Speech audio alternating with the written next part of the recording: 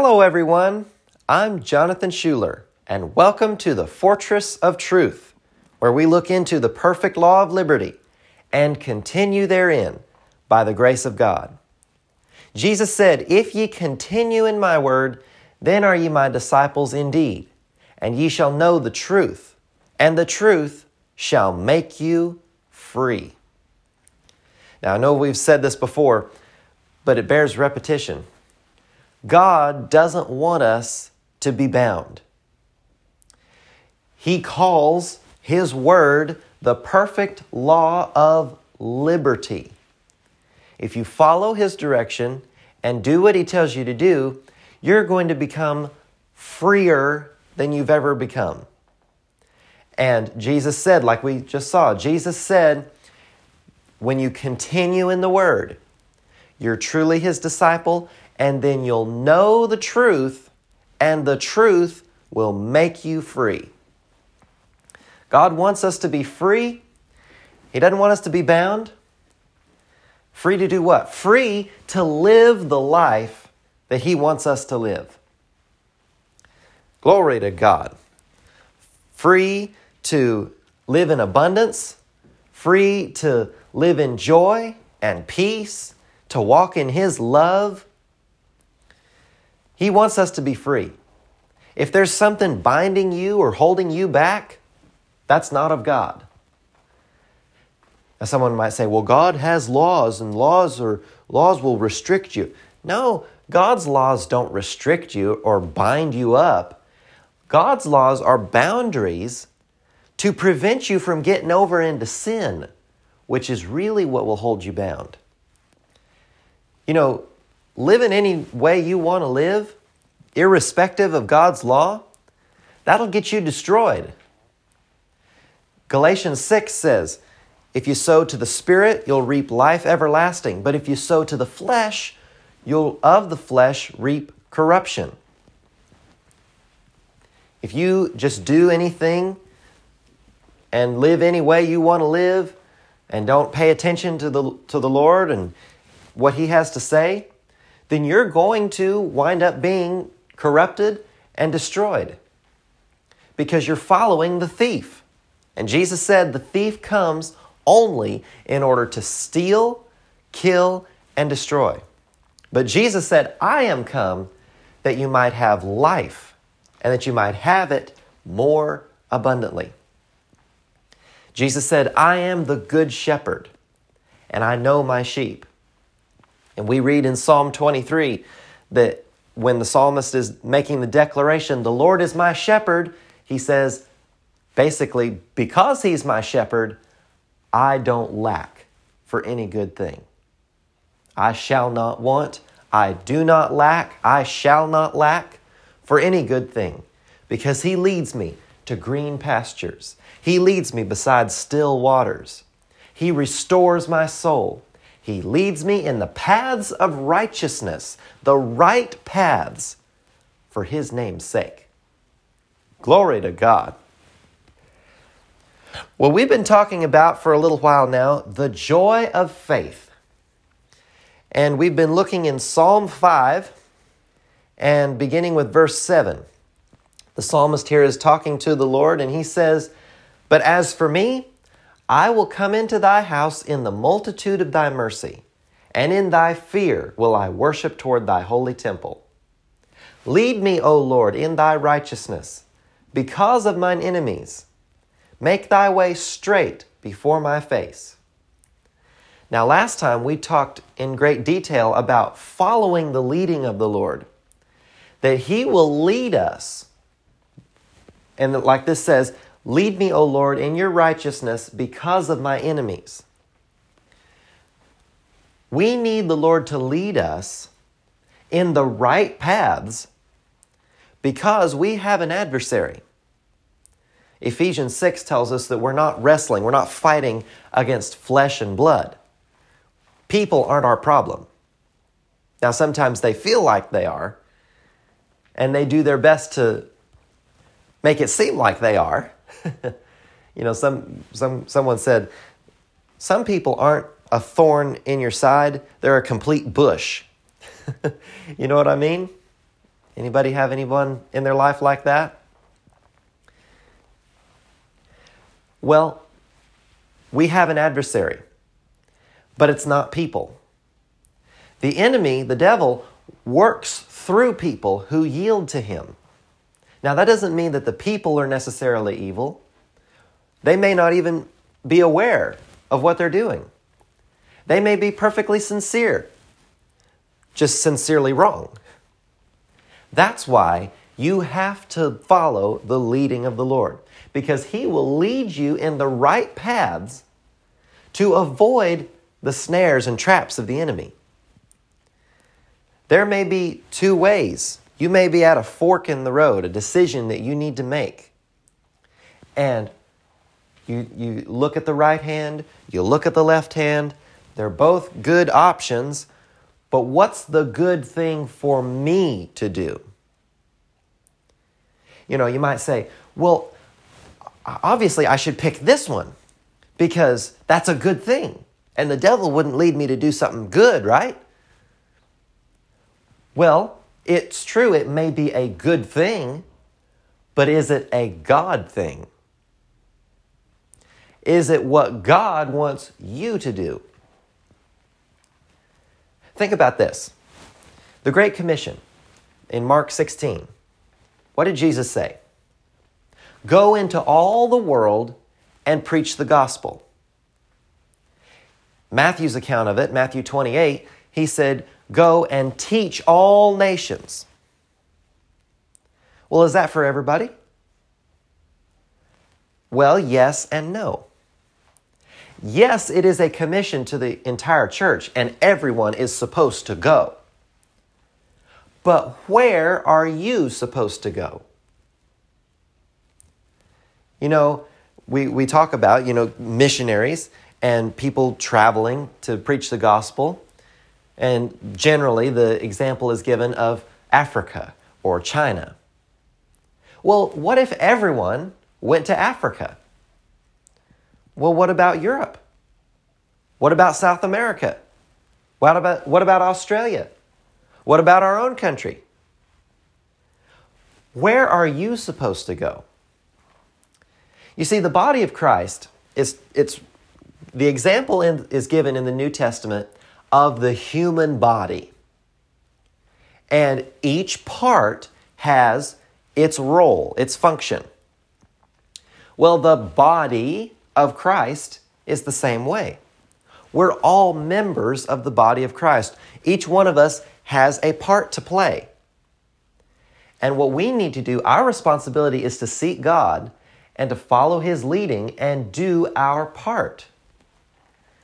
If I'm doing my part and you're doing your part, and Joe and Billy and Bobby down the street are all doing their part, then the larger grand scheme of things, the plan of God, the overarching plan of God, will be accomplished. The Lord gave me this illustration some time back of an orchestra. Now, I don't know if you're into classical music or not, but a marching band works the same way, or even a rock band to some degree. Each instrument has their own part. Specifically with an orchestra, each instrument, you may have dozens and dozens, sometimes hundreds of musicians on stage. And each one has their specific part to play. Now, if you take any part by itself, it may, depending on what part you pick, it may not sound anything like the full piece. But it's crucial to form the entire symphony. In fact, that's what a symphony is. It's a large group of people all playing together to create one sound. Now, if there's a violinist there who wants to play the 1812 Overture, but the whole orchestra is playing Beethoven's Fifth Symphony, then something's not going to work. So what do? Do all the musicians just do their own thing? No. They look to one individual, the conductor. He's the one who tells everyone what to play, tells them how to play it, and directs them and conducts the whole orchestra. He corrals all these people and causes them to cooperate and to make one beautiful sound. Now let's go back to our example of the violinist. If he wants to do his own thing and doesn't want to pay attention to the conductor, well, the conductor is going to find himself a new violinist. You know, you want to play the 1812 Overture? Fine. But you're going to be doing it by yourself. Go on out of here. I need to find somebody who will do what I need him to do. Because we're playing this piece, but you're off playing your own thing. Well, it's the same way with God. His plan will be fulfilled. The question is, do you get to have a part in it? And that's your choice. Whether you choose to obey him and follow his leading, or to just go off and do your own thing. But his plan will be fulfilled. But it is such an honor, such a privilege to know that you are part of his plan. God Almighty wants you to play a part in accomplishing his plan in the earth. That's an amazing thought. That is a high thought. That God would choose me to be part of his plan. Well, as for me, I'm going to do what he wants me to do. I'm going to follow his leading. And that is where we can have the joy of faith. Let's keep reading here. He goes on in verses 9 and 10, and he talks about the wicked folks, that there's no faithfulness in their mouth. They're very unfaithful people. Their heart is wickedness. And it says that they're going to fall by their own counsels. They're going to have these schemes and these plans, and they're going to wind up falling into their own traps. And here's why. They have rebelled against God. That's the bottom line of those verses. They rebelled against God, and they wound up getting destroyed because of it. But now let's drop down to verse 11. But, in contrast to the wicked, let all those that put their trust in thee, in you, Lord, rejoice. Let them ever shout for joy, because thou defendest them. Let them also that love thy name be joyful in thee. Praise the Lord. He wants us to be joyful in him. Now, we've looked at this verse before, but let's go over to Romans chapter 15. Romans 15. Now, we're talking about following the leading of the Lord, doing what he tells you to do, and that's where you can have joy and peace. So now let's look over here at Romans 15, verse 13. Now the God of hope fill you with all joy and peace in believing, that ye may abound in hope through the power of the Holy Ghost. The God of hope. Bible hope, as we've seen before, is confident expectation. One definition says it's the highest degree of well-founded expectation. In other words, you can't get a higher, more sure expectation than Bible hope. Now, that's a contrast to the way that we think in the world today. When we hear hope, a lot of times we think, wishing, desire. Well, I sure hope it happens, but, you never know. Well, if you're talking about hope according to the Bible, if you say, I hope so, then it's a sure thing. It's going to happen. So God is the God of hope. And he is going to fill us with all joy and peace in believing. Let me read this to you out of some other versions. The Holman Christian Standard Bible says it this way. Now may the God of hope fill you with all joy and peace as you believe in Him, so that you may overflow with hope by the power of the Holy Spirit. Somebody say it out loud. In believing. As you believe in Him. The God's Word translation says it this way. May God, the source of hope, fill you with joy and peace through your faith in Him. Then you will overflow with hope by the power of the Holy Spirit. Notice God's going to fill us with joy and peace through our faith in Him. That's why we're calling our series The Joy of Faith. When we are in faith, when we're believing God, that's when we're going to be full of joy and peace. One more here, the New Living Translation. I pray that God, the source of hope, will fill you completely. I like that. There's no room left for anything else. We're completely filled with joy and peace because you trust in Him. Then you will overflow with confident hope through the power of the Holy Spirit. Now, why am I emphasizing this so much? We can see from this passage that joy and peace are two primary indicators of real faith in God. Well, I'm believing God, brother. I'm just believing God. Well, okay, good. Where's your joy? Where's your peace? James 2 gives the example, the Holy Spirit through James gives us the example of faith without works is dead. If you don't put corresponding actions with your faith, with your trust and belief in God, then what he's saying is your faith is dead.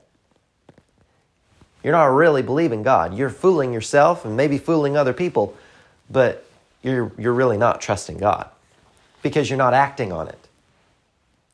I know I gave the illustration some time back of a chair. You know, if you're standing next to a chair, there are two statements. One, I know this chair will hold me up. Two, I believe this chair will hold me up. Which one is correct? Well, if you're standing there next to it, then the first statement is true. I know this chair will hold me up. Because I can look at it, I can see that it's a good, strong, sturdy chair. I know, because of the law of gravity, and I know because this is put together well, that this chair, if I sit in it, will hold me up. But I don't believe it. Why? Because I'm still standing. I'm not sitting down in it. But as soon as you sit down in the chair, that's when you start believing it. Or actually, let me rephrase it this way. That's evidence that you're believing it. The choice is made beforehand to believe it. But if you truly believe something, you're going to act on it. For instance, I believe it's not smart to step out in front of a truck on the road.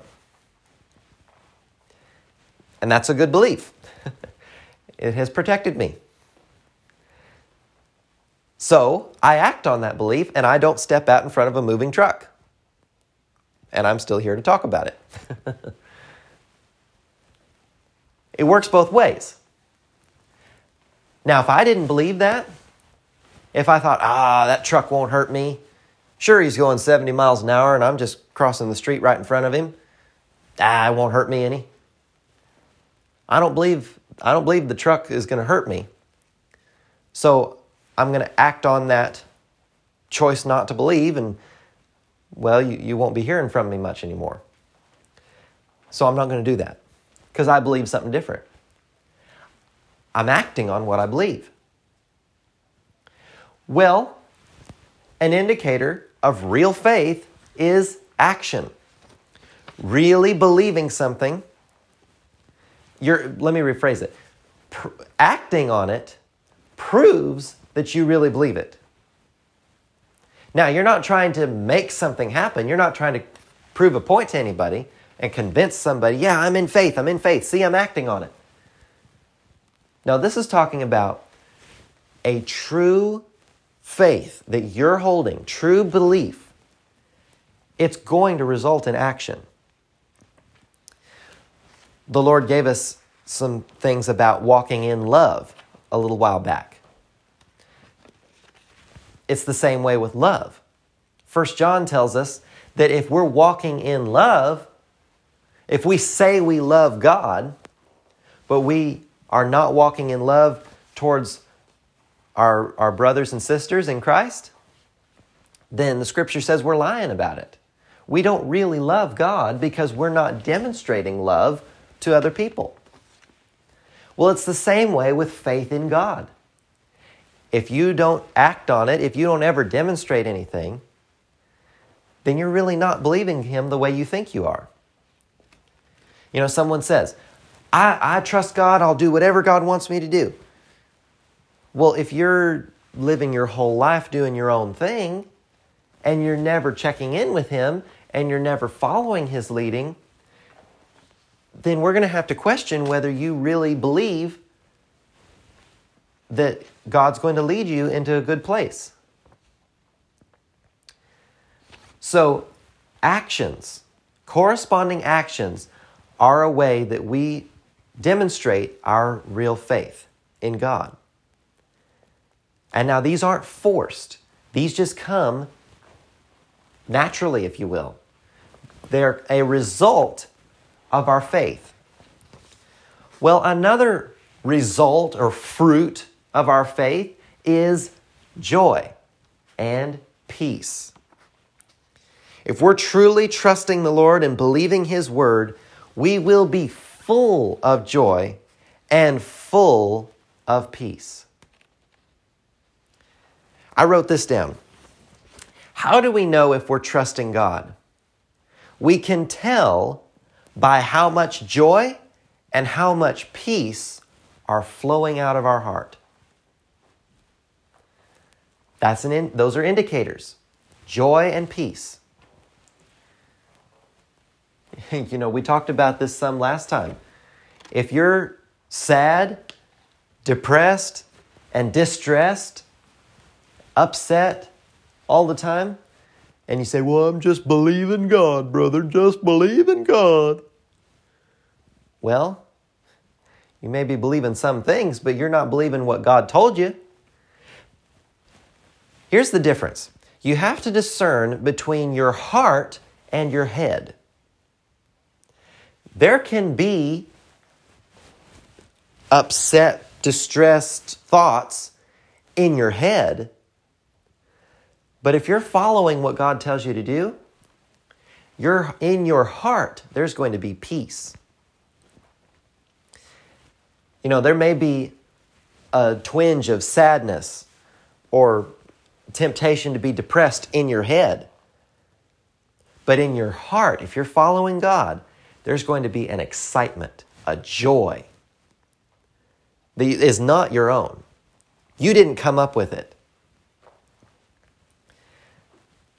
You know, you make the decision to follow the leading of the Lord. He may lead you to do something that you would have never thought to do on your own.